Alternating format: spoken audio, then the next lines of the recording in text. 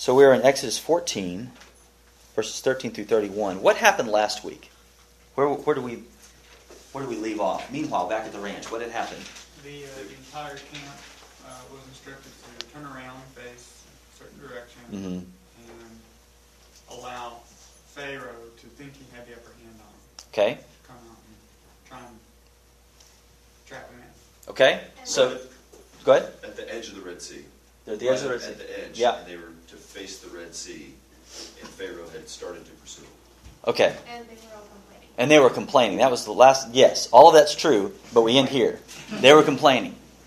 They had it's a great little synopsis. We had a clear shot to the wilderness, out of the reach of the borders of Egypt. God said, "Wait a minute, let's turn back." I got a second. I had a thought we ought to go this way. I really, I'm assessing new data. So He puts them over in the Red Sea, or on the edge of the Red Sea. So their backs are to the Red Sea, and they're facing the Red Sea, and to the back is what? The greatest military force on the planet at the time. And they got chariots and sounds like all of them. Cavalry. I always say cavalry, but it's cavalry. The horses are coming, the chariots are coming, the fast, swift warriors are coming, and Pharaoh's leading the charge. Woohoo! Ra at the helm. And they complain. They panic. They're hemmed in. They cry to God, but not in faith, right? We saw that last week. They blame Moses in this treasonous statement. It would have been better to serve the Egyptians than to die here. Are there no graves in Egypt? This kind of sarcastic thing. So in the moment of great deliverance for them, because we know it's going to happen. We've seen the Cecil B. DeMille's movie. Anyway. Cecil who? Anyway, never mind. In the moment of great deliverance, they show fear and unbelief. So let's look at Moses' response in verse 13, and we're going to go to 31. And Moses said to the people, "Fear not, stand firm, and see the salvation of the Lord, which He will work for you today. For the Egyptians whom you see today, you shall never see again. The Lord will fight for you, and you have only to be silent." I love that line. The Lord said to Moses, "Why do you cry to me? Tell the people of Israel to go forward. Lift up your staff and stretch out your hand over the sea and divide it, that the people of Israel may go through the sea on dry ground. And I will harden the hearts of the Egyptians so that they shall go in after them. And I will get glory over Pharaoh and all his hosts, his chariots, and his horsemen. And the Egyptians shall know that I am the Lord, when I have gotten glory over Pharaoh, his chariots, and his horsemen." Then the angel of God, who was going before the host of Israel, moved and went behind them. And the pillar of cloud moved from before them and stood behind them, coming between the host of Egypt and the host of Israel. And there was the cloud and the darkness. And it lit up the night, without one coming near the other all night. Then Moses stretched out his hand over the sea, and the Lord drove the sea back by a strong east wind all night, and made the sea dry land, and the waters were divided. And the people of Israel went into the midst of the sea on dry ground, the waters being a wall to them on their right hand and on their left. The Egyptians pursued and went in after them into the midst of the sea, all Pharaoh's horses, his chariots, and his horsemen. And in the morning watch, the Lord in the pillar of fire and of cloud looked down on the Egyptian forces and threw the Egyptian forces into a panic, clogging their chariot wheels so that they drove heavily. And the Egyptians said, "Let us flee from before Israel, for the Lord fights for them against the Egyptians." Then the Lord said to Moses, "Stretch out your hand over the sea, that the water may come back upon the Egyptians, upon their chariots and upon their horsemen." So Moses stretched out his hand over the sea, and the sea returned to its normal course when the morning appeared. And as the Egyptians fled into it, the Lord threw the Egyptians into the midst of the sea. The waters returned and covered the chariots and the horsemen. Of all the host of Pharaoh that had followed them into the sea, not one of them remained. But the people of Israel walked on dry ground through the sea. the waters being a wall to them on their right hand and on their left. Thus the Lord saved Israel that day from the hand of the Egyptians, and Israel saw the Egyptians dead on the seashore. Israel saw the great power that the Lord used against the Egyptians, so the people feared the Lord, and they believed in the Lord and in his servant Moses. Would you like to have seen that? I love the way it starts. Do not fear. In the original language, that is the strongest possible form of negative that you can say. Don't fear. And then it's followed by two commands. What are they? Stand still and shut up. Stand firm. Stand firm. And then what's the next one? See the salvation of the Lord which you work. Stand and see. Stand and see. The idea there, are you going to stand with Pharaoh? Are you going to stand with Yahweh? Where will you stand? You're panicking. You're being treasonous. Play the man. That's what he's saying. Who will you stand with? Will they hold their ground with Yahweh? Not only does he say stand, but he calls on them to merely see God's salvation. It doesn't say stand, pull out your, shepherd staves and get ready to fight the Egyptians on a horse. He says stand and see. It's a mere command of watching God's salvation. They have nothing to contribute. Who's going to war for them? God is. They've got nothing to offer here, right? I mean, they can't even move very fast because there's like 2 million of them and they've got kids and goats. I'll let you determine which kids we're talking about. Israel's inability to help in their deliverance is underscored here. Yahweh will act, and Israel will watch and remain silent. This is Moses' response to their unbelief, their statement of panic. Don't fear, stand and see. These guys won't be here tomorrow morning. That's what he's saying. What a great statement of faith by Moses, right? He's standing, he's waiting, he knows God has spoken, he knows God is not leaving them there to die. So why does God respond to Moses in the way he does? What does he say? Why is he saying this to Moses? Because the people are complaining to Moses. They're complaining to Moses. He's responding in faith to them. Yet God questions Moses, why do you cry to me? Does it seem a little unfair? You stood it unfaithfully. Or is he speaking to the people through Moses? What do you mean? He's speaking to Moses, and Moses tells the crowd What is Moses to the people and God? What is he?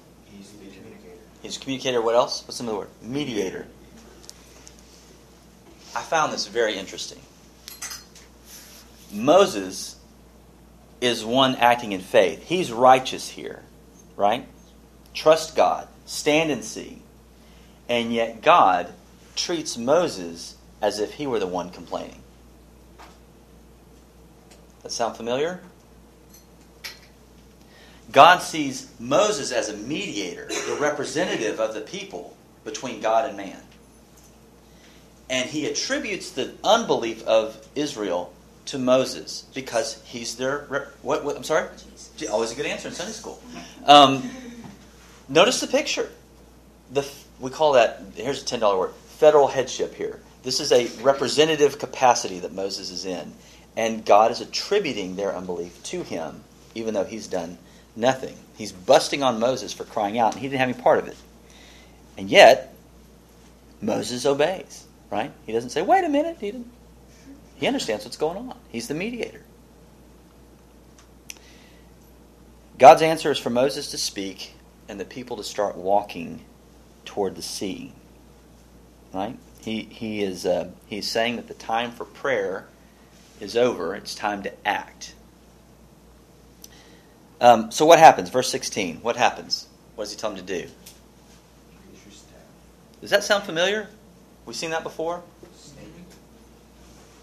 There's the snake issue. What about the other one? All the plagues tend to involve raising a staff. Especially the first one. And the first plague brought a curse on Egypt, right? This raising of the staff actually involves blessing and a curse. It's interesting how this works out. We'll look at it here in a little bit.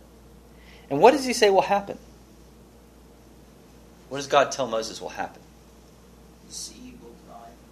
Sea will divide, and what? So that you may go through a dry ground. That word dry ground, it refers to something withered, without moisture, drained. There's an old story about we'll change the setting just to make it fun. It was about a student in a, let's say, world history class. And the professor is telling the students, yes, this whole Red Sea thing, we've actually figured out that it's the Reed Sea, which is marshland, and they were basically walking through 6 inches of water. And so the Christian raises his hand and says, that's an incredible miracle to drown all those Egyptians in 6 inches of water.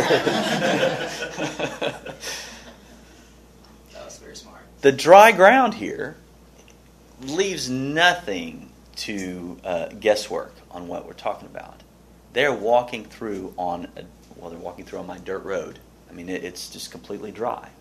And it had been a sea. What an incredible, incredible thing. Look at verse 17.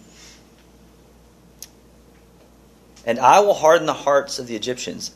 That and I will, Carlos will like this. In the Hebrew, it should be literally translated, and I, behold I.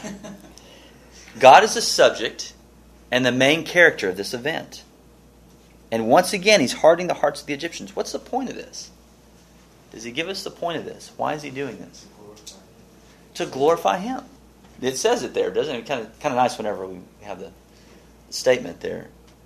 And verse 18 repeats verse 17. This is the principal aim of the Red Sea. The turning back, the having them hemmed in. That's the whole point, is that God would have glory. It's not Hebrew comfort that he had them turn back. It's not the absence of stress that he had them turn back. It's not shutting off the opportunity for fear and unbelief that he had them turn back. He has put them in a place where they have no place to run. That's it. They have to watch the salvation of God. There's nowhere else to go. So we see here again that God's sovereignty is the theme of the narrative. And it's the theme of the whole book. Haven't we seen that again and again? I'll do this and I'll have glory for my glory. My name will be known among the Egyptians. My name will be known, and you will see the power of the Lord. You see this again and again and again throughout the plague narratives. After this big declaration of sovereignty of God and the goal of his glory, who appears? I love this. Who appears? Verse 19. What does it say? Always a good answer. And in this case, I would agree with you, the right one. The angel of God. Same language that was used of the theophany. There's your $10 word. The theophany in the burning bush. Who received the honor of God. Here again, the angel of the Lord shows up. And what does he do? Goes before the host of Israel. He was leading them in the front. What does he do? He goes behind them. What's going on with this? What does the text say is happening? So there's this cloud. One side is light, one side is darkness. What does that tell you?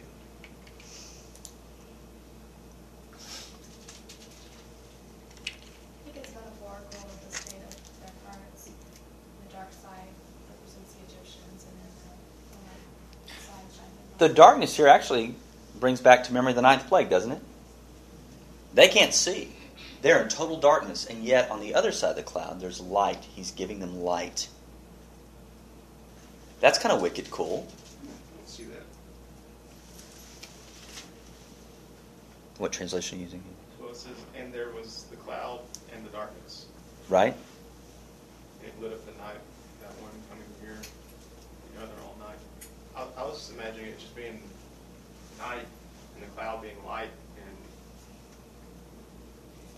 The idea is that the Egyptians are in darkness and the Hebrews are in light. There's a divide between the two sides. It's doing two things at once there.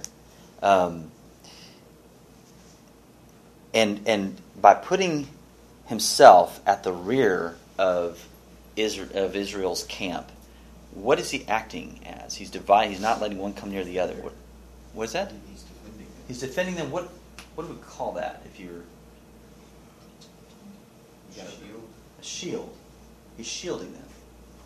And we may have mentioned this in class before. I think somebody may have brought this up, and I think it's a great point. What does a shield do?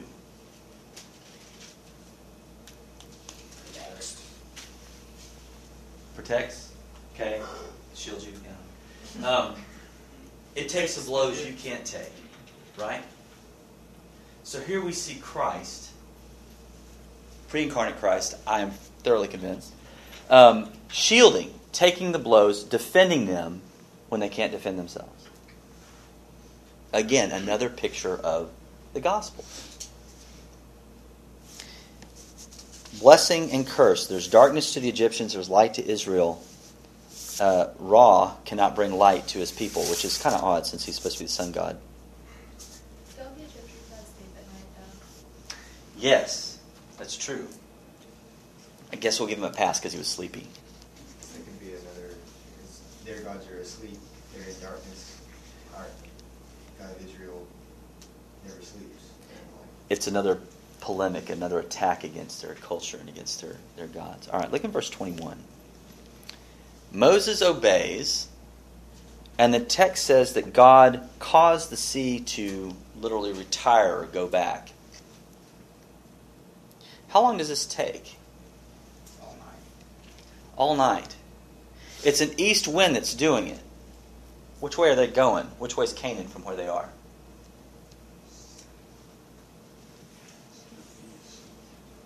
If they're in Egypt and they're going to Canaan, let's say that happens. I'm not going to go. They're going east. And there's an east wind coming. So where does the parting start? Wait, On the other side. On the opposite shore. How frustrating would that be? Hey, what's going on over there? Sure is a hot wind. What's going on over there? It's parting. Why couldn't he have started here? We could be going now. We could be on the move. yeah, that's how they do it in the Disney movie. Yeah. So they're wrong. We should write them. That's the only place they're wrong. So it starts in Solve it the. up to this point. Oh, absolutely. Anyway, they had the wind dividing the sea from the opposite side, and does it do it fairly quickly? How long did it take? All night. All night they're waiting and watching. Okay, it's coming a little closer. Did it move again? Can you imagine just the panic there? But they're seeing what he's doing. And it says in the text, he fashioned the sea into dry land. I love that. He fashioned the sea into dry land. And then eventually, once they have waited for the sea to completely part, and they have a path of dry, withered land between the two walls, it says, they walk in the midst of the sea with the walls on either side. The walls being that word there is a fortification for a city. There are a couple other times that Moses has talked about water separating and leaving dry land. Can you think when that might be? Recall way back. Are y'all cold? freezing. Are you? Okay.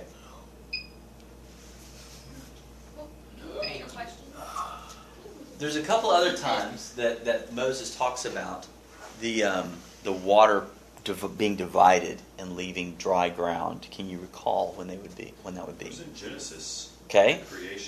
Creation. God separated the waters from the waters, and dry land appeared. Okay. There's one, Genesis 1:9. Where else? The flood. The flood, Noah, and all of that, and then here. This is something God does. He takes chaos and makes order. He takes turbulence and makes peace. And here as there, God causes the water to be removed so dry land might appear. All right, back to the Egyptian camp. What would a rational person do at this point? Go commit suicide. Okay. Start running. Freaking out. Suicide is irrational. I don't know if suicide would be a rational incident either. They've been in darkness all night. The cloud seems to pass to the side, and they can see what's going on. They see the Hebrews walking through the middle on dry ground. 2 walls of water on either side of them. What's a reasonable army to do? Hey, we can catch them, right? We can get them. We'll meet them in the middle of the sea and slaughter them. It'll be great. 10 plagues. Slaughter the firstborn. Been fighting a cloud all night from the darkness. Been freaking out because we can't see. Let's go in the middle of these high waters. What a great idea, right? That's not rational. I think I'd call it quits at that point. Wouldn't you? What's going on? Their hearts are hardened. What does the text say? In the morning watch, 2 to 6 a.m. generally, what that's going to be in verse 24. In the morning watch, the cloud, God in the cloud, literally it says, leant over and looked down at the Egyptian forces. What's going on down there? I mean, this incidental glance, the way the text reads, it's hilarious. This disdain that God has for the Egyptians and their forces and their acts of rebellion against him. And then he throws them into confusion, and the text says by noise. We don't know if there's some kind of thunder or whatever was going on, but there's some kind of confusion that he's causing. And notice the irony. What baited Pharaoh into coming after Israel in the first place was the confusion of Israel, the perceived confusion of Israel in the desert. And now they're confused in the midst of the sea, like cattle. What else does he do to add to the confusion? Clogs their chariot wheels. You have a textual note there? Yes. What does it say? Took off their chariot. I think that's the better thing, because that's what the Hebrew says.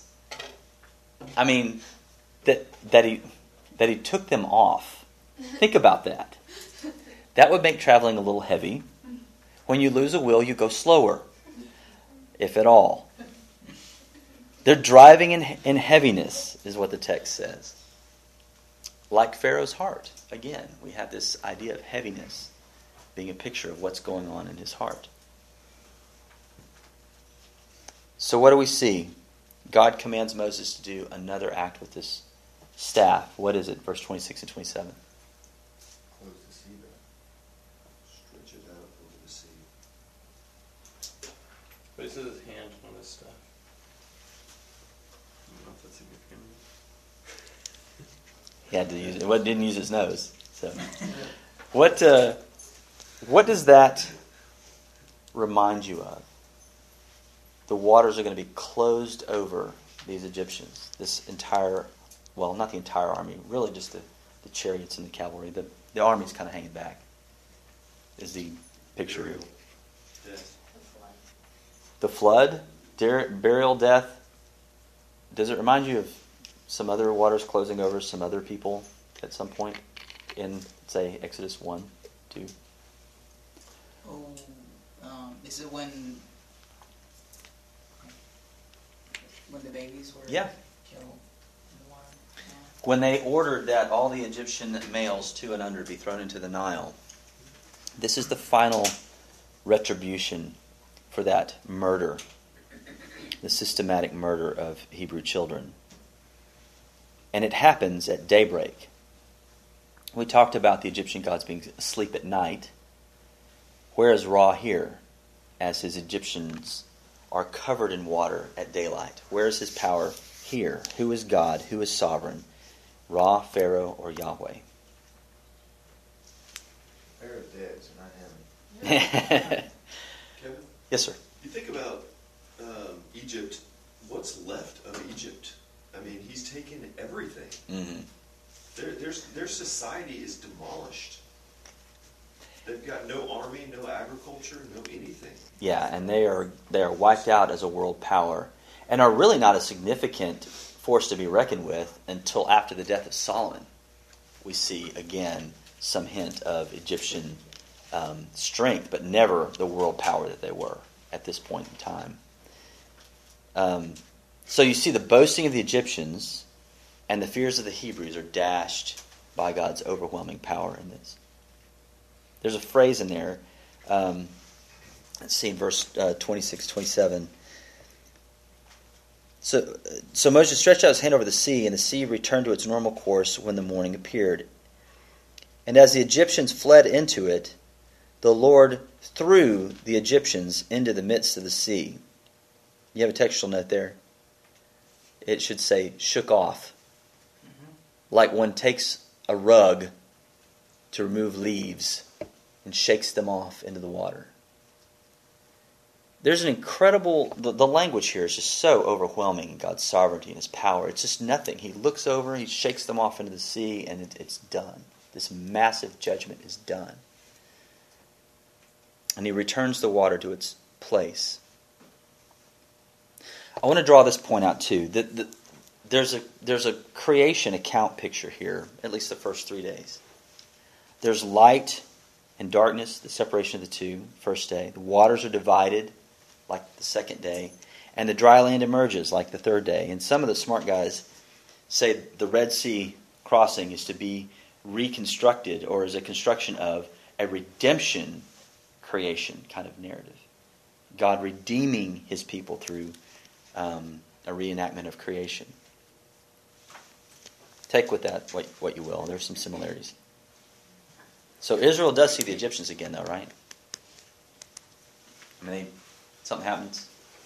Does Christ, what happens when Christ flees to the desert or to the wilderness? Right after He's born, doesn't He go for Their 3 family moves years? to Egypt To escape Herod. Mm-hmm. That's not what you were thinking of. No. They saw them dead on the shore. They saw them dead on the shore. Thank you. They see them again, but they don't see them like they were the day before.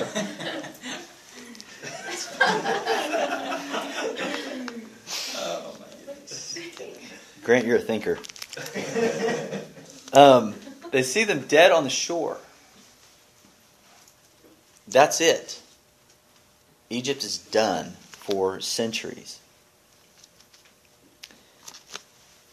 For Israel, this came to be viewed, this Red Sea crossing, as a paradigm for later salvation events. You see it when the Babylonian captivity in Zechariah 10.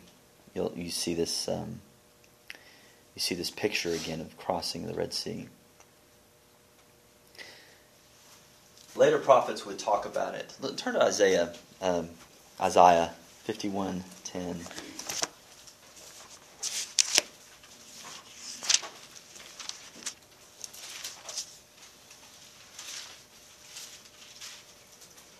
What chapter?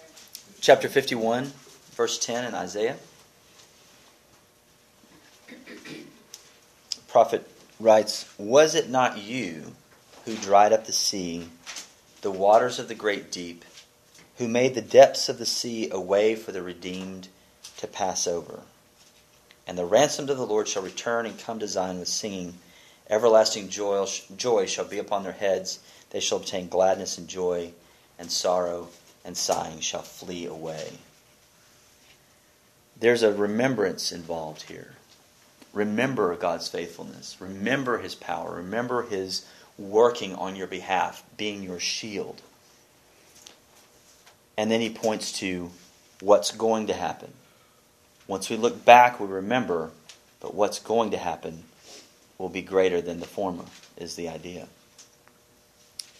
Unbelief is the same in all ages. David says, in 1 Samuel, I shall in one day perish by the hand of Saul. I mean, he despairs. He has these episodes of unbelief. I mean, you're on the run for years at a time against the king. I think that's natural.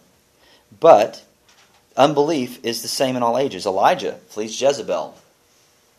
Peter denies Christ and runs. We see that when we face hard things, there's a great temptation to cower in fear, right? It would have been better. We all have moments of unbelief and doubt. But what do we learn from this? Do not fear. We need to remember God's faithfulness. What He's done for His people in the past, what He's done for us in Christ, His faithfulness there, and what His continued faithfulness is through the ages of the church. Can you think of things in your life where you look back and, wow, I didn't think there was ever going to be a solution to this. I didn't think it was ever going to resolve. And yet God was faithful. Yes, no? Yes. Okay. Good. I'm glad to see some yeses. That's a good thing. When you run up against something again, rehearse those in your head. That's why they taught their children again and again. You shall say to your children about the Passover. You'll remind them of this event in the Red Sea. Next chapter, we'll see a song was written about celebrating this event, and they rehearsed that. It becomes part of their liturgy, of their culture. Is that ours? Do we rehearse in ourselves the faithfulness of God? Isn't that an act of faith as well, to remind what He's done? Isn't that something we do in community? When we give testimony to what God has done in faithfulness to us, it encourages the rest of the brothers and sisters in Christ on that as well. There's no difficulty too great for Christ. Our weaknesses, our inability to save ourselves, is His opportunity for glory. Do you think that the God who divided the Red Sea is powerless to fight on your behalf, unable to care for you, impotent to work in you to kill that thing you keep going back to? Do we sometimes live that way? We forget that He is God, we are not, and we can depend on Him because He's faithful. But with this story also comes a warning. What happens to this generation? We'll get there someday. They don't see Canaan. Why?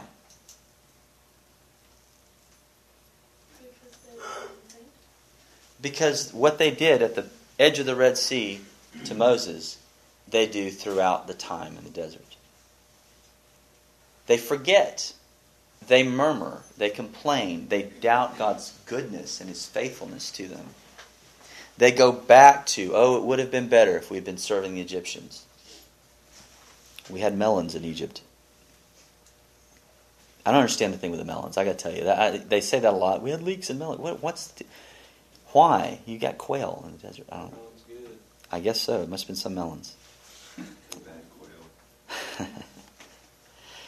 The same generation who saw the plagues and the parting of the sea die wandering in the desert because of their persistent unbelief and rebellion against God. First, turn to 1 Corinthians 1 through 14. 1 Corinthians 10, 1 through 14. Not the whole chapters. Promise. Chapter 10, 1 through 14.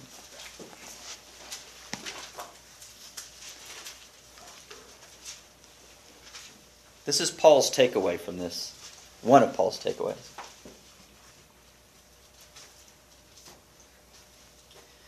For I want you to know, brothers, that our fathers were all under the cloud, and all passed through the sea, and all were baptized into Moses in the cloud and in the sea, and all ate the same spiritual food, and all drank the same spiritual drink.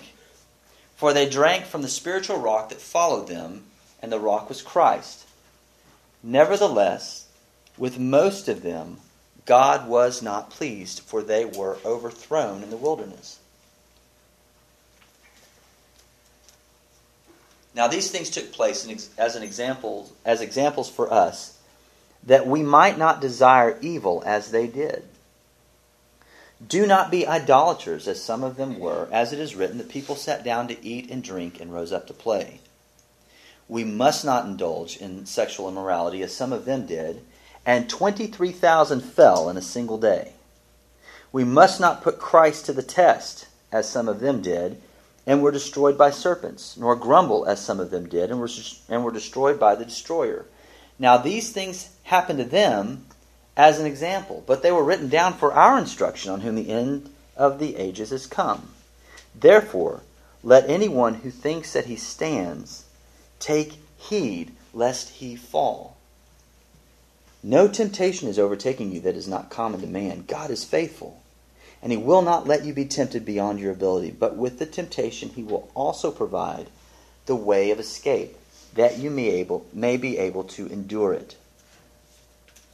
Therefore, my beloved, flee from idolatry. We can have all the benefits of being involved in the church. We can know the language. We can hear the sermons. We can have the fellowship and the spiritual lattes. We can have all that stuff. That's good. Those are all good things. Don't be lulled into going back to what you've been delivered from. Don't be lulled into unbelief because doing what is commanded in the community of faith is too difficult to accomplish. Don't be lulled in trading Christ for something lesser. Because you can have all these experiences, you can have all this wonderful stuff, and yet if we're not attending to our doubts and unbelief regularly.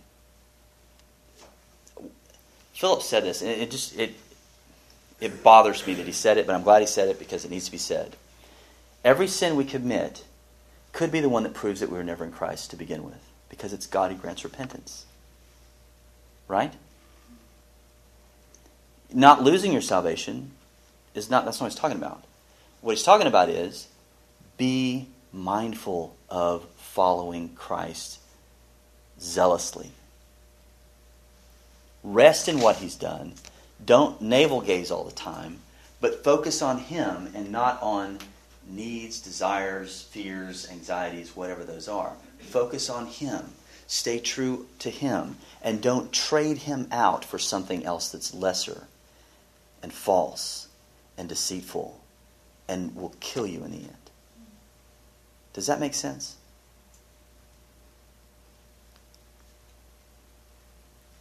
I don't want to run the race in vain. I hope you don't either. I'm sure you don't. I'm confident you don't. Let's not do it. All right. Any questions, any comments?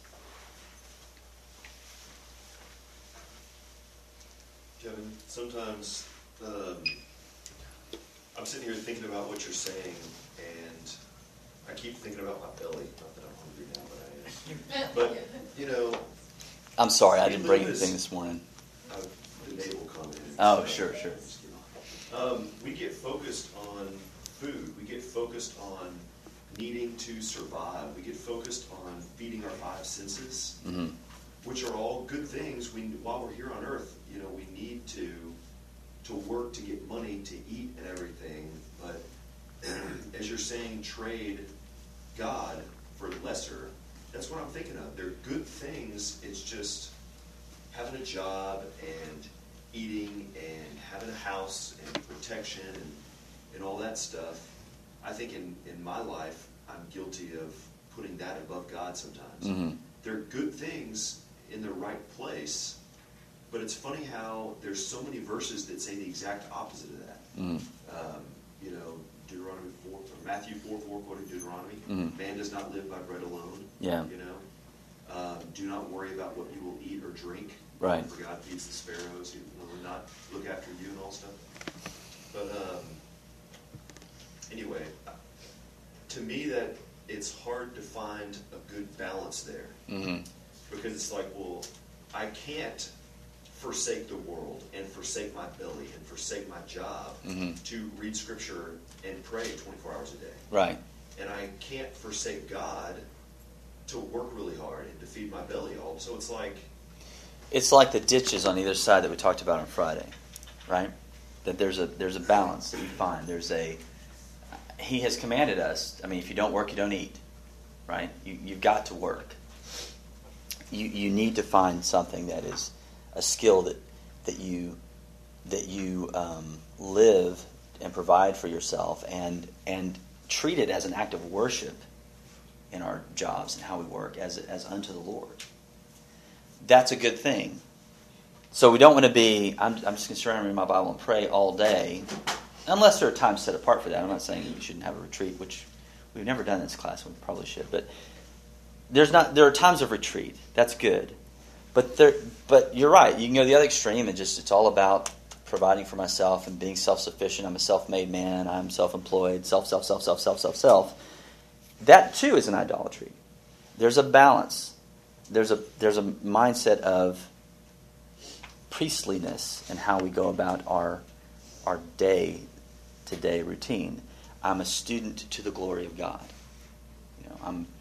Think of this in however you. I'm a lawyer to the glory of God. I mean, there are those callings that we each have, and I say callings loosely. I didn't have any kind of angel tell me to go to law school, but there are those things that we do that are ways of displaying the glory of God in our jobs and in how we do. But they can become idols, and then the other side can become an idol. I just want to live on the mountaintop. Those are also idols. It's very mundane, this faith that we have. It's glory in the mundane. Read, study, pray, have food together, be faithful with the local body. There's nothing really overtly crazy about that. I mean, we don't have compounds out in the middle of nowhere where we do these cleansing rituals with medicines and mirror chants and stuff, Scientology and all that mess. We don't do that mess. It's very real, the Christian faith. Very mundane, very just nuts and bolts kind of stuff. And yet, it's an incredible thing that God has redeemed a people to himself to live reality as unto him. It's a bigger vision than we have of, I just got to do my job. Well, it's bigger to God. Your job is reflecting his glory. Your study is reflecting his glory. Your relationships with each other are reflecting his glory. And the more difficult they are, the bigger opportunity, and I will get glory among the Americans, and how you live that out. It can happen. It can happen. Drowned with their chariots. Well, I think they're drowning in debt right now. So, it's the Red Sea. Anyway, so sorry. All right. Well, we won't end on that. Somebody else say something else. Oh, well, okay. That's it. You spell the Red Sea backwards. That's what you have Obama in Hindu. All right. Anything else? Any other comments? I was going to add to that comment that Rhyne said. When we're working and we know that we're dependent on stuff, where's our heart in that moment? Are we doing it because, am I working because, okay, right now it's my work time, it's not God's time, Mm-hmm. I have to work for myself. Is that where your heart is when you're working? Mm-hmm. Or even when you're eating? Right. That's where I say, you need to glorify God in everything you do. When you're eating is really the most basic Yeah. test, isn't it? Yes. Whether you eat or drink, do all to the glory of God. That extra bite of chips and salsa. What's my idol? What's my salsaritas? Oh man, God forgive me. But yes, that's true. I mean, the difference between a large and a small burrito, can be Sinful. That could be that one sin that determines. They could be. Well, if you keep doing it, you're gonna have a heart attack. Anyway, no, I'm not gonna find out. I'm not gonna do that. Anything else? All right, let's pray. Father, thank you for these pictures of your grace that we see throughout the Old Testament, especially as we have been walking through Exodus. When we feel weak, when we know we have nothing, you make a way where there is no way. When we fail time and time again in our unbelief, you make a way where there is no way. I find myself praying again and again the prayer of the Father to Jesus, Lord, I believe, help my unbelief. God, work in us. Strengthen the feeble knees and the weak hands of our faith, that we easily trade out your glory and your righteousness for goofy things. Whether it's lust or fear or money or placing a relationship over and against what you've called us to be in Christ. God, break our hearts, humble us so that we see nothing but Jesus crucified and risen on our behalf. Drive us to the cross. Drive us to see his beauty against, over and above, all of the lesser lies that we so often go after. Remind us again and again that we've been freed from the bondage of our rebellion and our sin. That you've given us a new heart that longs for you. By your Spirit, stir that up in us so that we pursue holiness. We pursue faithfulness to you and to your people. In Christ's name we pray. Amen.